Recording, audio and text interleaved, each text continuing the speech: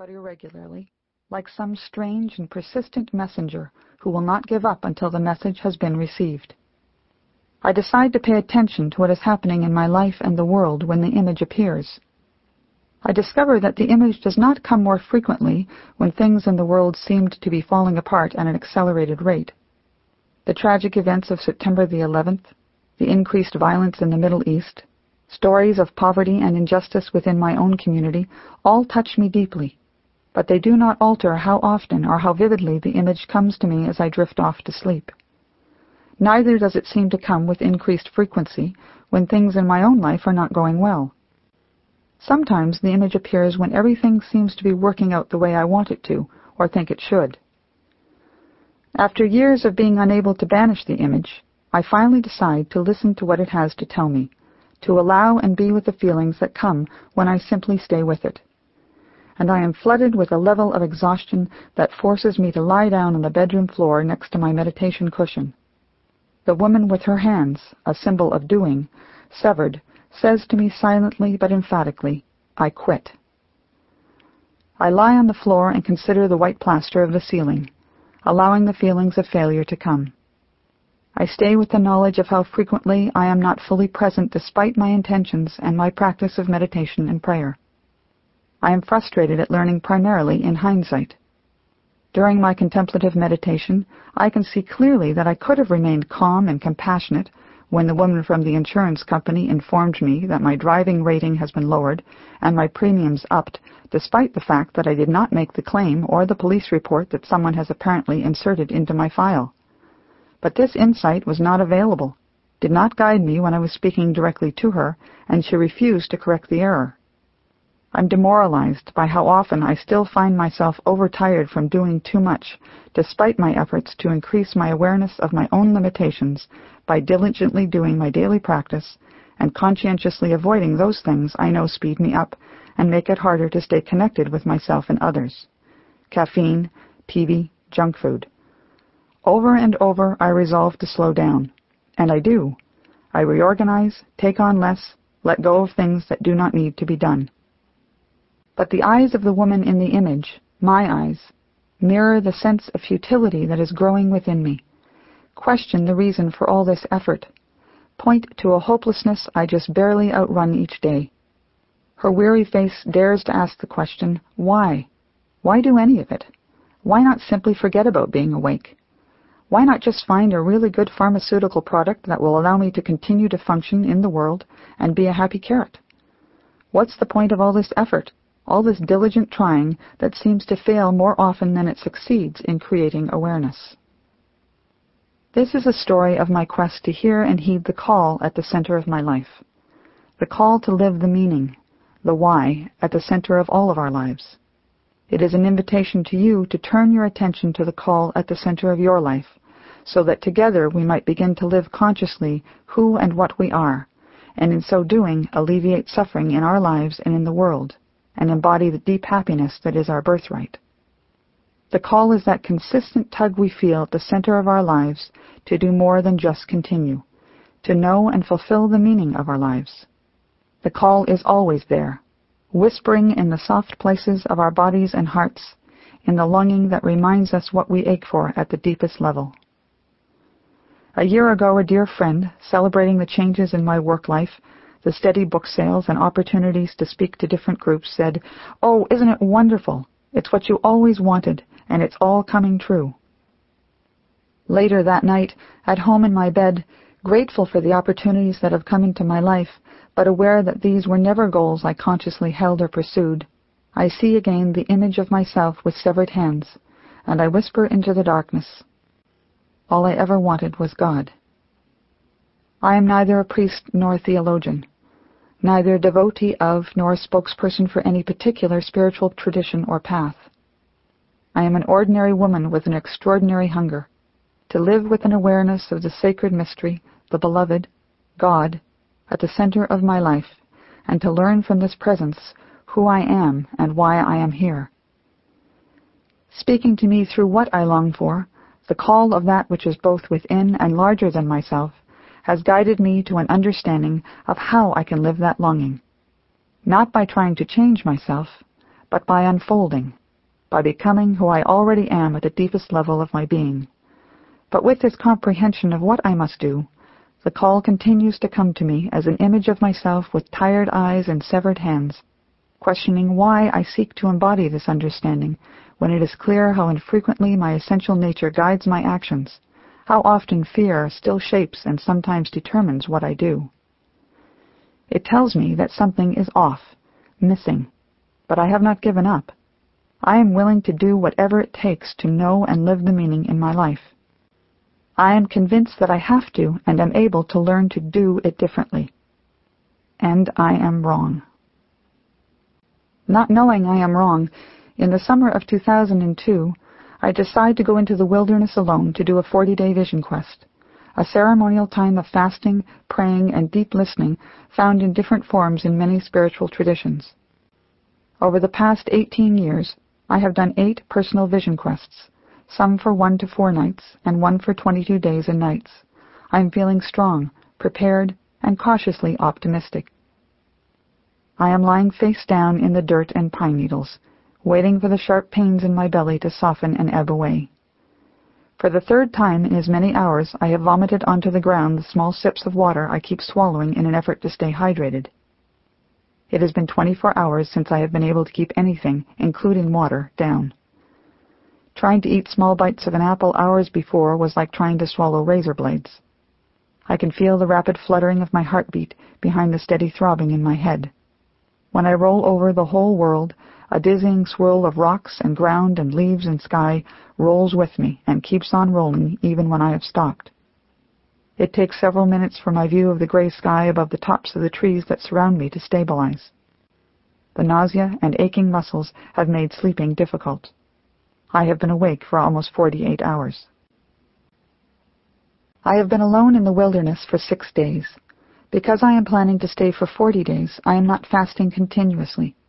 Half of the time I am eating 1 light meal per day of a 1/4 cup of rice, 1 vegetable protein patty, and 1 apple. The other half of the time, for 3-day periods, I am water fasting.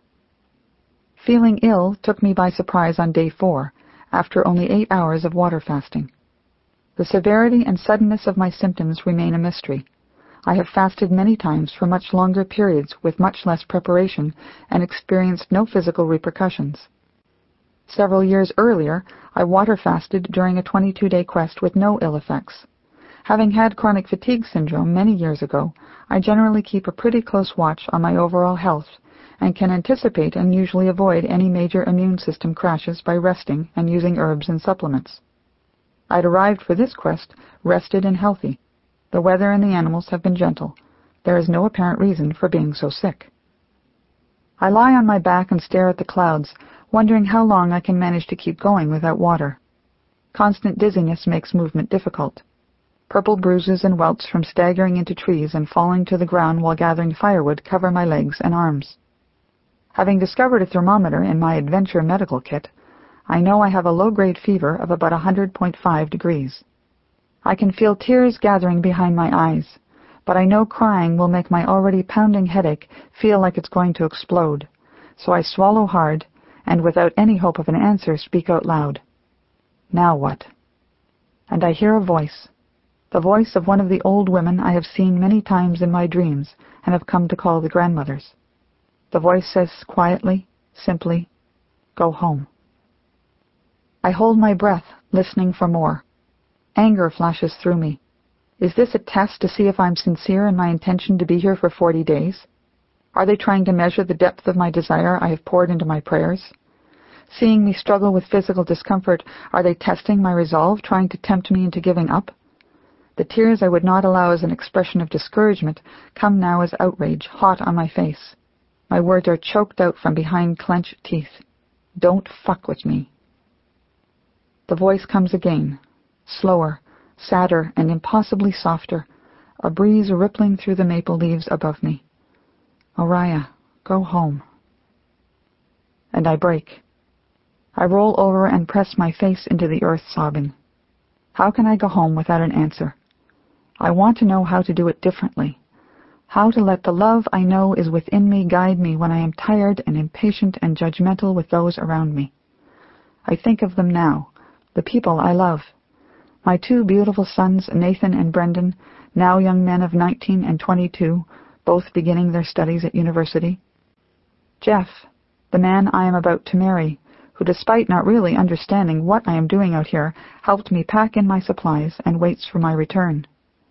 My parents, restraining themselves from expressing their concern for their crazy daughter, who just before her 48th birthday has gone out into the wilderness for 6 weeks alone. The friends and students who have supported me, the many people who are praying for me. Is telling me to go home the grandmother's way of telling me I simply can't do it? I can't live differently? I can't live fully present with a deep sense of connection to myself and the sacred mystery guiding me all the time? I raise my head off the ground. I'm not going home. I want to know how to do it differently. And I'm willing to do whatever it takes. This last declaration is fierce, desperate. For a few moments there is nothing but the silence of the forest. You can't get there from here, Oriah. What? What you are looking for cannot be bought by ordeal. I sit up slowly, bewildered. I'm not trying to buy anything, am I? There is an element of ordeal in doing a vision quest. The fasting, the solitude, the physical rigors of living outdoors in the wilderness for an extended time in all kinds of weather, the bugs. But these are part of the process I know and trust. Part of what has worked in the past to break down my resistance to seeing what I need to see, hearing what I need to hear. I live in a culture that glorifies the easy answer, packages and sells the promise of a quick fix. I'm willing to sacrifice comfort for what matters, for what is real. What you are looking for cannot be earned or paid for with suffering or hard work. It is a gift, grace. It can only be received. A wave of hopelessness washes through me. I know how to try harder, work longer, suffer through.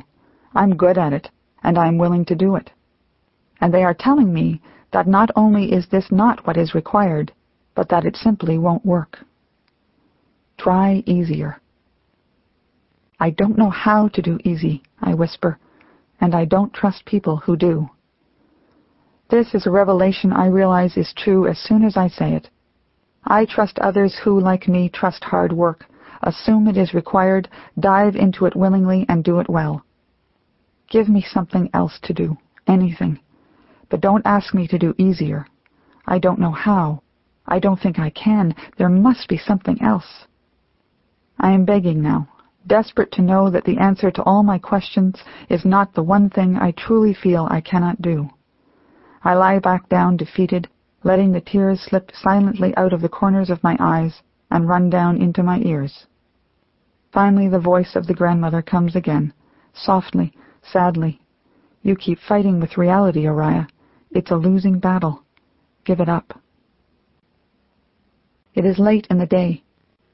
Because the sky is overcast, I cannot tell how close the sun is to setting. Not wanting to get caught in the dark on my way out of the bush, I resolve to wait until morning, reasoning that a good night's sleep may make staying possible or leaving safer. Lying in my small tent later that night, I breathe through the nausea and dizziness, focusing on relaxing into the ache that runs through my arms and legs. I give up hoping for sleep and try to let the darkness be my rest. I continue to be unable to eat or drink anything without vomiting. At first light, I sit up and do my morning prayers, asking for help in getting out of the wilderness. Getting into my canoe, I paddle across the lake. Already the air is warm and thick with humidity, the lake a sheet of gray glass under cloudy skies. The dense bush around me is silent, still. I am not pondering the meaning of following the grandmother's directive to go home. I am focused on getting out. Strangely, I feel more stable in the canoe than I do on land. The hike along a trail to the nearby outfitters normally takes about 20 minutes, but each time I take a dozen steps, I have to go down on my hands and knees and wait for my rapidly beating heart to return to normal and for the dizziness and nausea to recede. I want to lie down on the path and wait for someone to find me and carry me out. We have set up a system of signal flags for safety, and I know that sooner or later today someone will come down the path from the outfitters so they can see the flag I have put up on the far side of the lake. Only two things keep me going: the knowledge that it could be 12 more hours before someone comes to check the flag, and the bugs. Every